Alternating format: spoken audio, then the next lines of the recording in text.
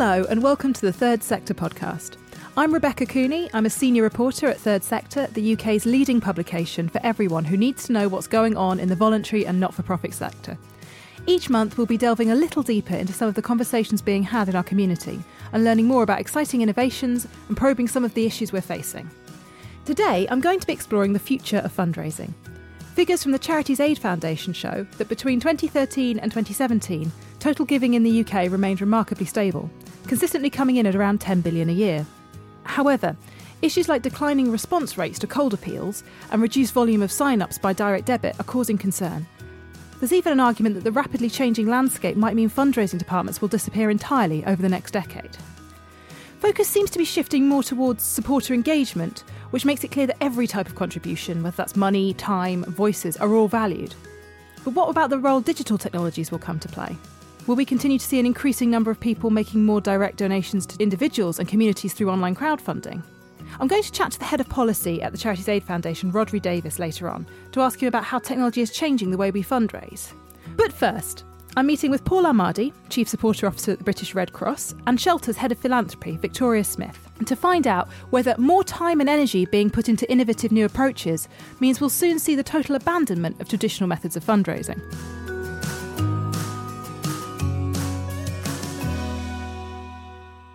Paul, Victoria, thank you so much for joining me today.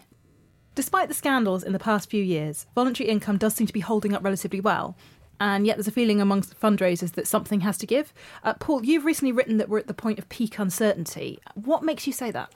So the reason why I said that is I think that we're at a moment where there is a peculiar mix of both external and internal trends which are impacting on our ability to generate income. They're causing us to reframe the way that we want to work and engage with current and prospective supporters.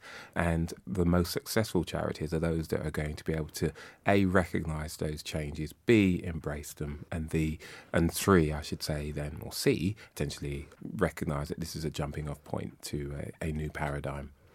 In terms of the external changes, I mean, what can I say? I only have to say the B word, as it were. Don't mention it. Well, it's just impossible to avoid, isn't it, basically? So we're living in a time of, unparalleled change. I mean, even if Brexit wasn't happening, we have to recognise the rise of populism, the ways in which now I think populations across Europe and the world are a lot more cynical about institutions. They want different relationships with the establishment, and, arguably charities at times are part of that. And then, on a more societal level, as it were, what you've got is ever increasingly, I think, rising consumer expectations. They want to reframe the way that they're working or engaging with organisations, charities, institutions. So we're at the heart of that. And equally, those two changes, I guess, or those two trends coalesce in terms of we charities, the sector exists to drive social change and create social impact. And actually, the causes that we serve are really impacted by all of the movements and the trends that I've just talked about. Oh, that's really interesting. And I think, Victoria, when we spoke recently, you told me that you thought that the traditional model of big fundraising charities was broken. And I was curious to find out, what do you mean by that? And what's the model that it needs to change into? How does it need to adapt? Well, I think that sounds very harsh when you say it like that. I'm upset by that. Yeah, I'm sure you are. I'm really offended. But I think it ties into, again, it's building on what we were just saying. It's about that we need to work in different ways. And the fact that we don't just want to work with donors anymore. It is about supporter engagement, and it is about people being a donor and a supporter and a campaigner and an activist, and people's voice mattering just as much as their money does. And also a recognition that people are expecting more from charities, particularly in terms of impact and driving change. And if we are at a plateau, that almost isn't acceptable anymore. We have to be seen as the change leaders, and that puts an awful lot of pressure on. But it means that, fundraising has to live up to those expectations. And I think also that includes removing silos, because historically charities can work in a very departmental fashion. And we need to break down those walls because, fundraisers need to be at the heart of what's going on in finance just as much as what's happening in services and policy. And all the charities have very different structures. So you need to be kind of constantly moving amongst departments and thoughts and framing things in different ways. And so does that mean that kind of the traditional fundraising department is kind of doomed? Because, I mean, obviously, Paul, you don't have a job title as head of fundraising anymore, are you? You're head of supporter engagement, aren't you? Yeah. So I'm the Chief Supporter Officer. Chief Supporter Officer. Yeah, and it's a title that's created, not so much raised eyebrows, but people are always keen to explore what lies beneath that. And in essence, it's actually quite straightforward. It's a recognition that actually what we want to do is work in ways that mobilise supporters, enable us to act as a conduit for them delivering on their passion and their interests, but in ways that aren't necessarily just about income, not just about driving the latest or the biggest direct debit, as it were. My role is to ensure that the British Red Cross is inspiring all the people that come into contact with us to mobilise their effort, their passion, their commitment, their interest in what we do, and translate that into practical ways in which they can connect with us. So that's what a chief supporter is. I am the voice of supporters throughout the organisation.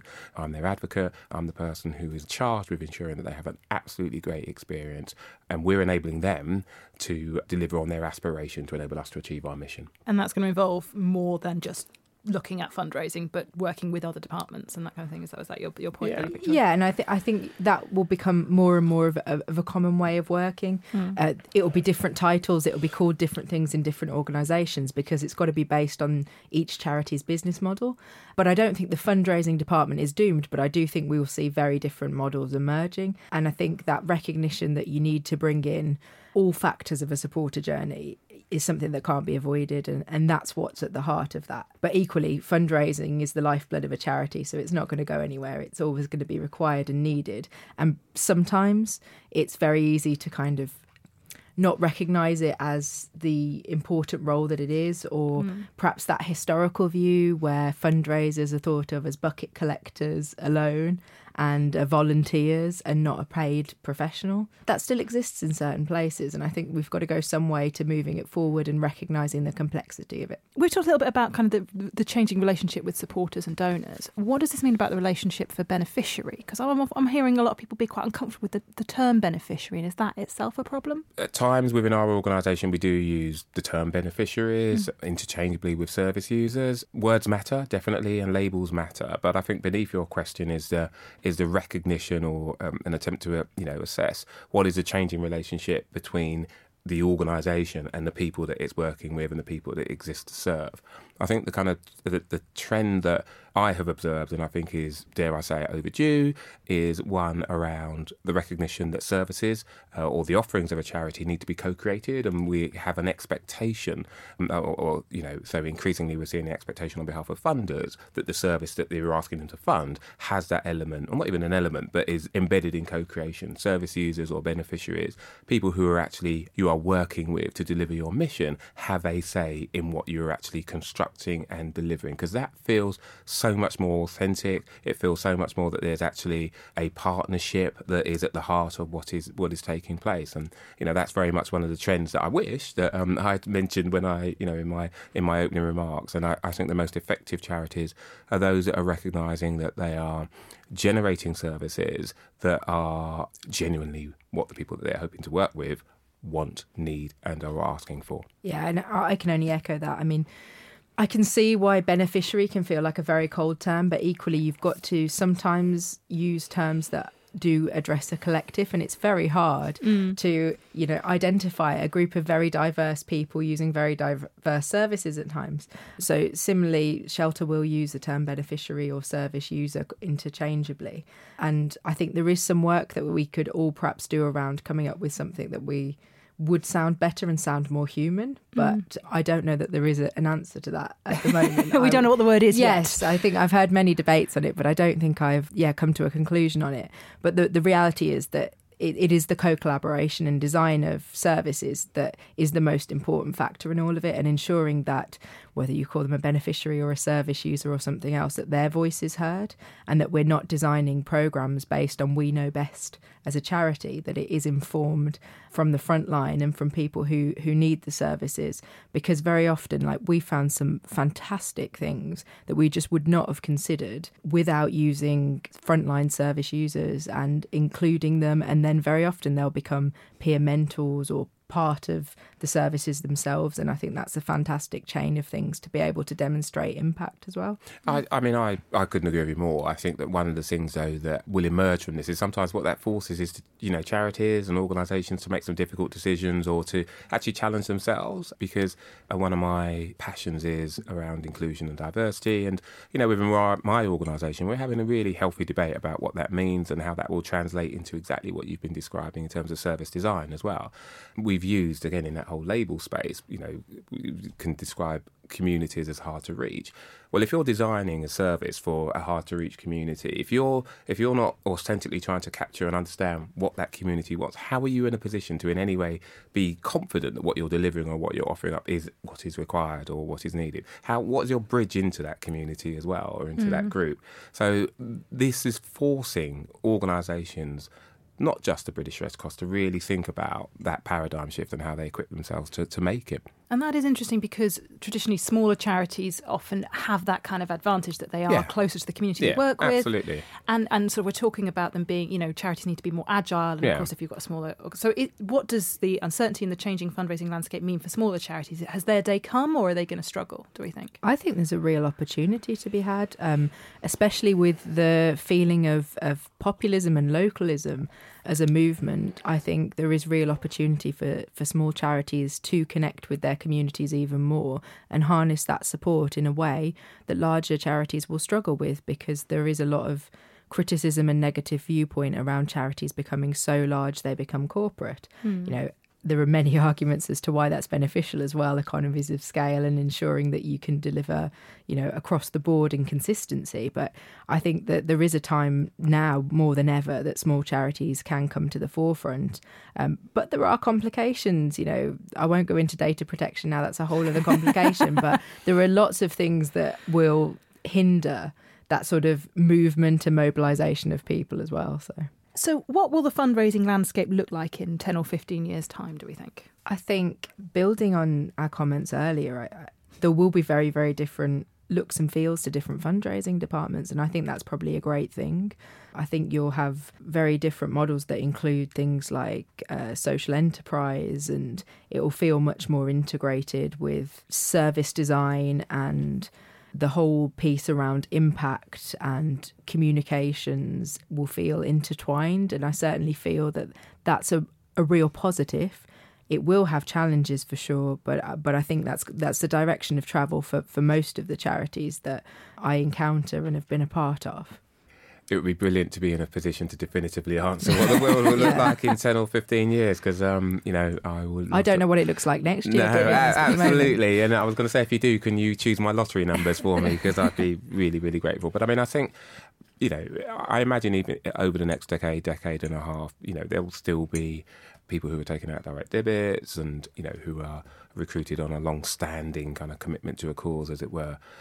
But I think that we'll be a lot more sophisticated in terms of how we're engaging with our supporter base, as it were. I think you'll see metrics such as loyalty, lifetime value, engagement. I think there'll be a much greater understanding about what we mean by those terms and our ability to measure them. We'll be in a situation in which technology, I think, will be very much driving the way in which people are engaging with us, and potentially we would have found a way to truly monetize our online traffic and things like that as well. Often we cite technology as a silver bullet, but it's, I think, not necessarily always that case, but definitely will be. It can disrupt as much as it can help. And I think one of the key points with that is perhaps things like cryptocurrency and online finances. I think that's definitely going to be a shift and an adaptation that we're going to perhaps have to get used to, and what that really means. And at the moment, it hasn't matured enough for us to kind of invest or think about it as an actual income stream. But in the future, I'm sure that will emerge as something we're going to have to get to grips with. Do you think, though, one of the things that I don't know, I'm speaking on a personal basis, whether it's a swear word or a really good thing, but disintermediation, so the role of kind of large organisations when we know that actually increasingly people want to kind of crowdsource their solutions and don't necessarily want to channel it through large or indeed even small organisations. So, citizen activism and what have you. Is that something that we feel is genuinely a meaningful thing that will change the way that organisations large or small, operate? I think it has got the power to. Yeah. It will really depend, a bit like many things, as to whether it takes hold or whether it is just the flash in the pan moment of there were one or two great examples of it and it never really capitalised. I think some of that will depend on if the systems keep pace with the ideas. So if the technology improves enough to truly do the things that people envisage, like the blockchain ideas in Africa and really, transferring money, and it actually becomes a scalable idea, then possibly, it really could see a different way of people engaging across the world. And then, you don't need the middleman anymore. And within that then, because I think that's the thing I find quite interesting, is what's the space for charities' expertise then? Because, okay, you can directly fund somebody across the world if you want, but do you know that the money's going to the right place, or is being spent in the best possible way to make the biggest impact there? How do charities make their expertise of use in that context, do we think? Well, I think that is the key, and that's where charities will still have a role. It might look a slightly different role because it might not be as actively delivering something, but I do think that expertise and bringing together a collective voice sometimes, is crucial, because you can have a very narrow viewpoint on one perspective, but you won't have eyes on everything that a charity might have. And I don't foresee a time where that won't be a useful or necessary thing. I think, we're speculating necessarily about what the future is going to look like, the role of technology, the ways in which people are giving and what have you. And, that's what makes the future so exciting. It's uncertain nature as well. But I think one thing that I do feel relatively confident about predicting is that, organisations such as our own and, charities per se will get better at reporting and recording their impact, because I'm confident about the fact that that is an increasingly definitive consumer expectation, that people want to know where their money is being spent. It is actually genuinely reaching its end user and is being put to good use as well. And organisations, large and small, I think, have to get increasingly effective at that. And I also think that while nothing is certain, everything really is possible. And I think if we do harness that sort of, it's the cheesy inspirational line, but it's very, very true. There are opportunities for each charity to carve its own space, and I think that will be telling in time to come from the leadership as to what direction each big charity and small takes. Okay. So that's an interesting one for me, because even though philosophically I accept that, I do wonder whether something radical within the the charity space was the recognition that there is a huge amount of capacity, and that there is that notion or that vision about let 1,000 flowers bloom, as it were, but equally that means 1,000 flowers or organisations with HR, with HR departments, with back office functionality that potentially could be duplicated. So I'm just kind of asking myself, I guess, and asking us whether that isn't something that ultimately an ever challenging external environment might really force us to look in the eye, as it were. I think I was going to ask you a little bit more about, to kind of circle back to, was kind of the techniques that we're going to say. We've talked about a bit more about technology, but do we think that techniques like door-to-door fundraising or street fundraising, do we think they're going to survive in those forms, or do you think we're going to see sort of different ways of engaging people initially? I mean, I will just say, really, because I feel quite strongly about this. So we're an organisation, the British Red Cross, that has had a superb track record in those direct dialogue, fundraising techniques. And we know that at times people have thoughts and observations about how elegant or how effective those channels and those techniques are. But for me, great fundraising ultimately is about having great conversations with people about what you're trying to do and what you're trying to achieve and how they can support that ultimately. And so that's what, for me, commends, face-to-face, door-to-door, or what have you. In terms of techniques and its evolution, what I suspect that we will find is that we will still have space for those, because they're really important, as I said, those conversations. But we'll find ways in which we move those to other platforms as well, such as, I don't know, WhatsApp, or what have you. But that space in which I get, or I say my organisation gets the opportunity to engage and have a conversation, we need to find ways in which that we preserve that as an aspiration. Yeah, because at the heart of good fundraising is storytelling, and I don't think you can ever lose the face-to-face element of that. It's really, really important. Similarly, Shelter has got a strong face-to-face fundraising team that are in-house, and they do a great job, and we often get really positive feedback about the stories they tell and the way they engage people in the cause.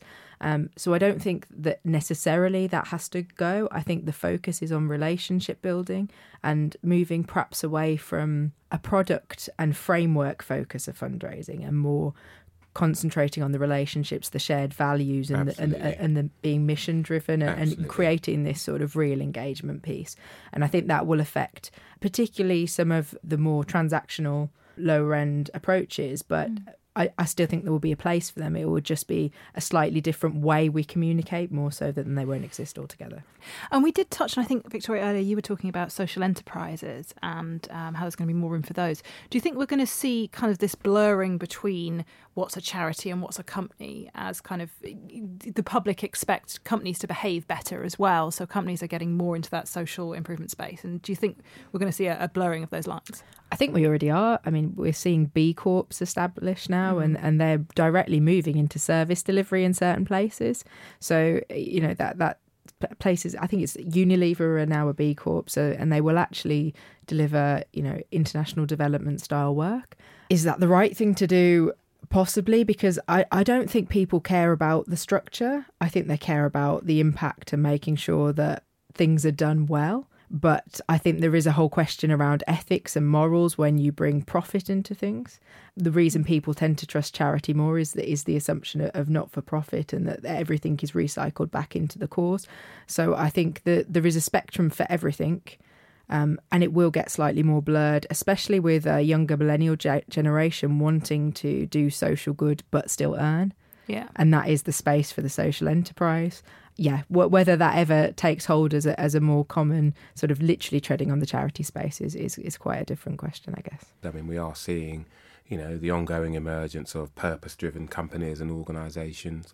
But I think that what it does is it encourages us as a charity sector to think about how we respond to that and position ourselves as the pure delivery of somebody's aspiration to deliver social good and social impact. So absolutely, long may it continue in a way if it forces us to really ensure that we are delivering at our best. And it also, I've got to say, a welcome ethical business as well. There's a place for all of it. Absolutely. It's just finding the market for each one, I guess. Yeah. Paul, Victoria, thank you so much for joining me today. It's been a pleasure.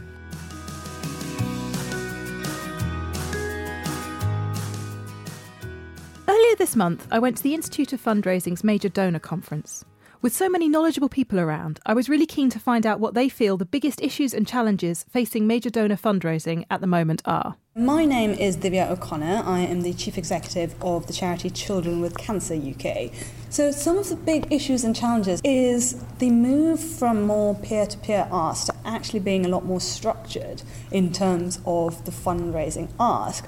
I think we are very much moving away from being able to rely on supporters and indeed having sort of trustees and development boards being able to generate those peer asks to an environment where especially major donors are a lot more discerning about their giving, they expect evidence of impact, and it is slightly shifting the relationship in terms of the expectation from the charity by the donor. I'm Michael Uyghur. I'm the Chief Executive of the United Jewish Israel Appeal. Quality of major gifts fundraisers is a big issue, and how we really keep and retain, train and retain first-class professionals is key. In our sector, the ageing population of major gift donors is a big challenge, and how we therefore work with the next generation to bring them into the field. I'm Wendy Barsden. I work for a hospice in Worthing called St Barnabas House, and I'm in charge of community fundraising. I do major donors and corporates as well, so I manage those teams.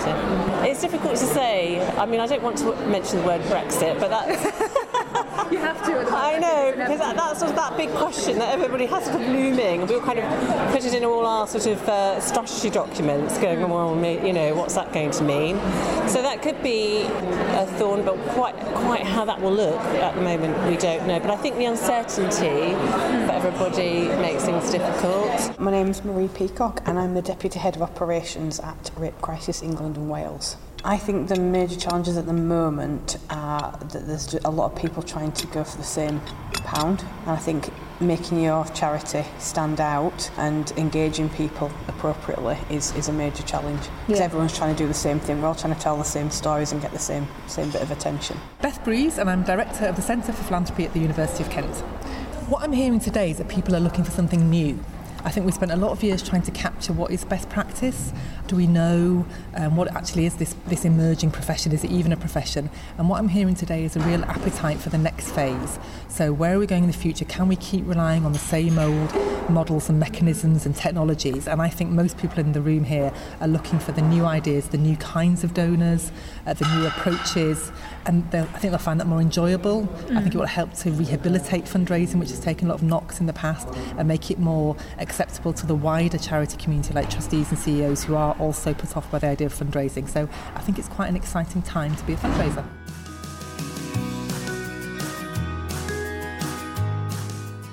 Something we touched on earlier with Paul Amadi and Victoria Smith was the role technology might play in the future of fundraising.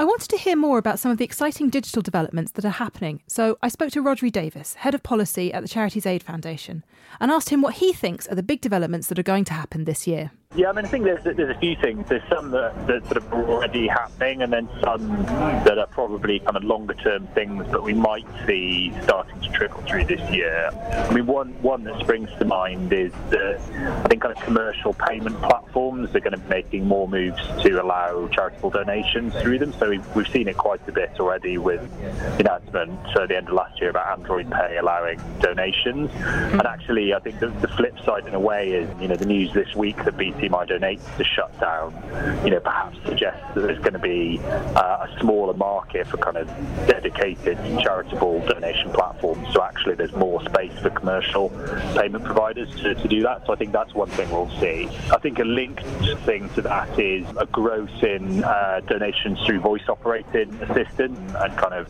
conversational AI. So we've seen Alexa in the US allow donations to quite a number of organisations, and I think British Heart Foundation became the first charity in the UK to take donations in that way, and I think that'll be a huge growth area. I think another thing linked to that is not so much taking donations, but I think lots of charities are already experimenting with using chatbots, either site-specific ones or through voice-operated assistants, and I think there'll be some interesting experiments there, some that might be fundraising focused and others might be kind of more around delivering services and kind of advice to people with conditions or kind of looking for information. I suspect there might be even more focus on virtual reality and probably augmented reality as well. So, virtual reality is the kind of full immersion in digital worlds, augmented is overlaying elements of it on kind of real experience. And we've seen some quite interesting experiments using it for awareness raising and empathy building and fundraising. And actually, as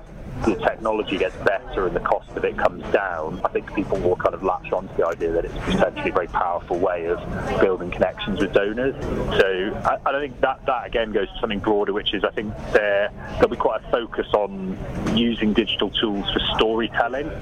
I think my sense is that the last couple of years there's been a little bit of a move away from the idea that it's all about hard measures of impact and kind of social return on investment and these things, and although that's still going on, I think there's been a move back to the idea that actually what most normal donors want is just compelling stories about how their donations are having a sort of real impact on the problems they want to be addressed, and actually digital tools are amazing for that, whether that's something as fancy as virtual reality or just using kind of social media platforms to tell those stories directly to people. So I think that's somewhere where fundraisers will probably be putting quite a lot of emphasis. And I mean, to give an idea, to give an idea of what we're talking about with the virtual reality, so that would be things like the Red Cross did a couple of years ago, where they kind of got people inside Syria to kind of film in 360 degrees what the city looked like, didn't they? And then they were sort of putting it on a video on headset, so people in sort of shopping centres in Britain could kind of look around and see what it looked like in Damascus or in Syria or somewhere.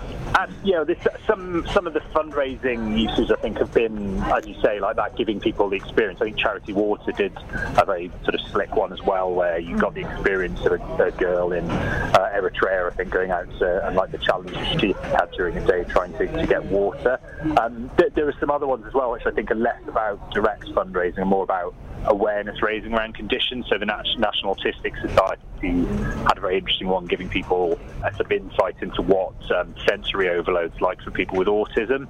And similarly, there's one, a walk through dementia as well, similarly giving people a sense of what challenges people with dementia might face. So, and obviously they're not designed specifically as fundraising tools, but the more that you build people's understanding of kinds of challenges, you would sort of expect that they would engage more with the issues. And then I guess the other place where it's slightly more of a wild card, this one, but I'm really interested to see what happens, because it's a world I don't really understand that well, is around the kind of the gaming industry and the gaming community. Because we've seen this huge growth of the idea of esports, which is kind of competitive online gaming, and there's loads of money in it. And actually we're starting to see some quite interesting signs that people in those communities are looking to kind of new forms of donation. So in-game donations, kind of low friction, kind of micro donations, but also the donations are sort of new types of digital assets. So the sort of things that you can trade within the game, they call them skins. So it's kind of things that you can equip your characters with and things like this. These things actually change hands for lots and lots of money, and it'll be really interesting to see whether charities kind of cotton onto this and try and tap into what is potentially a huge new market for fundraising. So what would be your kind of top tips for charities that are looking to kind of take advantage of sort of the digital space or kind of technological developments over the next year?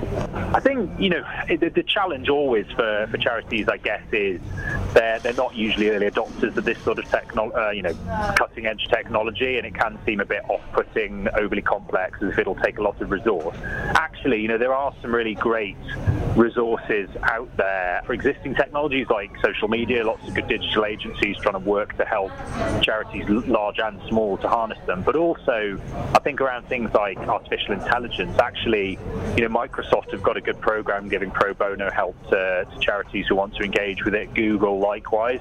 So I think, there is quite a lot of support and resources out there, even for organisations with, not a lot of money. So I don't think they have to feel as though they need to put all their eggs in one basket or kind of develop all these skills in-house. Actually, there are people out there who can partner with them or just provide them with the knowledge and skills that they need. So I guess it's sort of deciding what you as a charity want to focus on, and then trying to think about how technology can help you to do that, rather than starting with, we want to use this technology, and then working back from there.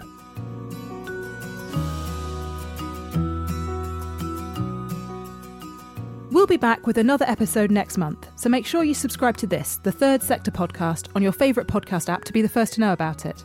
Thank you again to Paul Armadi, Victoria Smith and Rodri Davies for joining me, to the producer Anushka Tate for Rethink Audio, and to you for listening.